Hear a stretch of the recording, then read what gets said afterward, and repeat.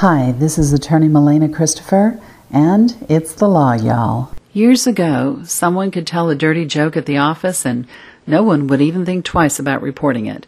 Well, not anymore. Today, that just could be called sexual harassment. What exactly constitutes sexual harassment in the workplace here in Texas? Well, usually sexual harassment involves some sort of unwelcome sexual advance. That can be either verbal or physical in nature.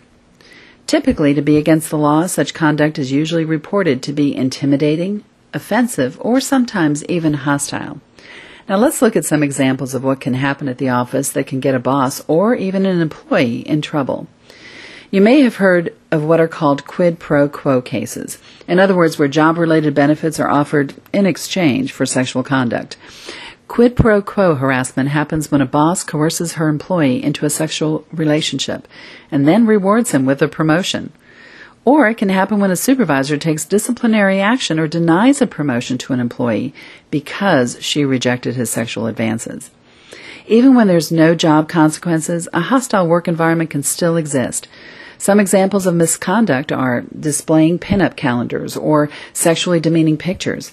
Or the boss might make sexually oriented jokes or allow offensive remarks in the office. Or he or she might even subject another employee to unwelcome sexual advances or even touching. Keep in mind that the victim, as well as the harasser, may be a man or a woman.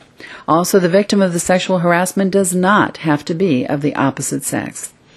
Join us tomorrow for part 2 on the topic of sexual harassment.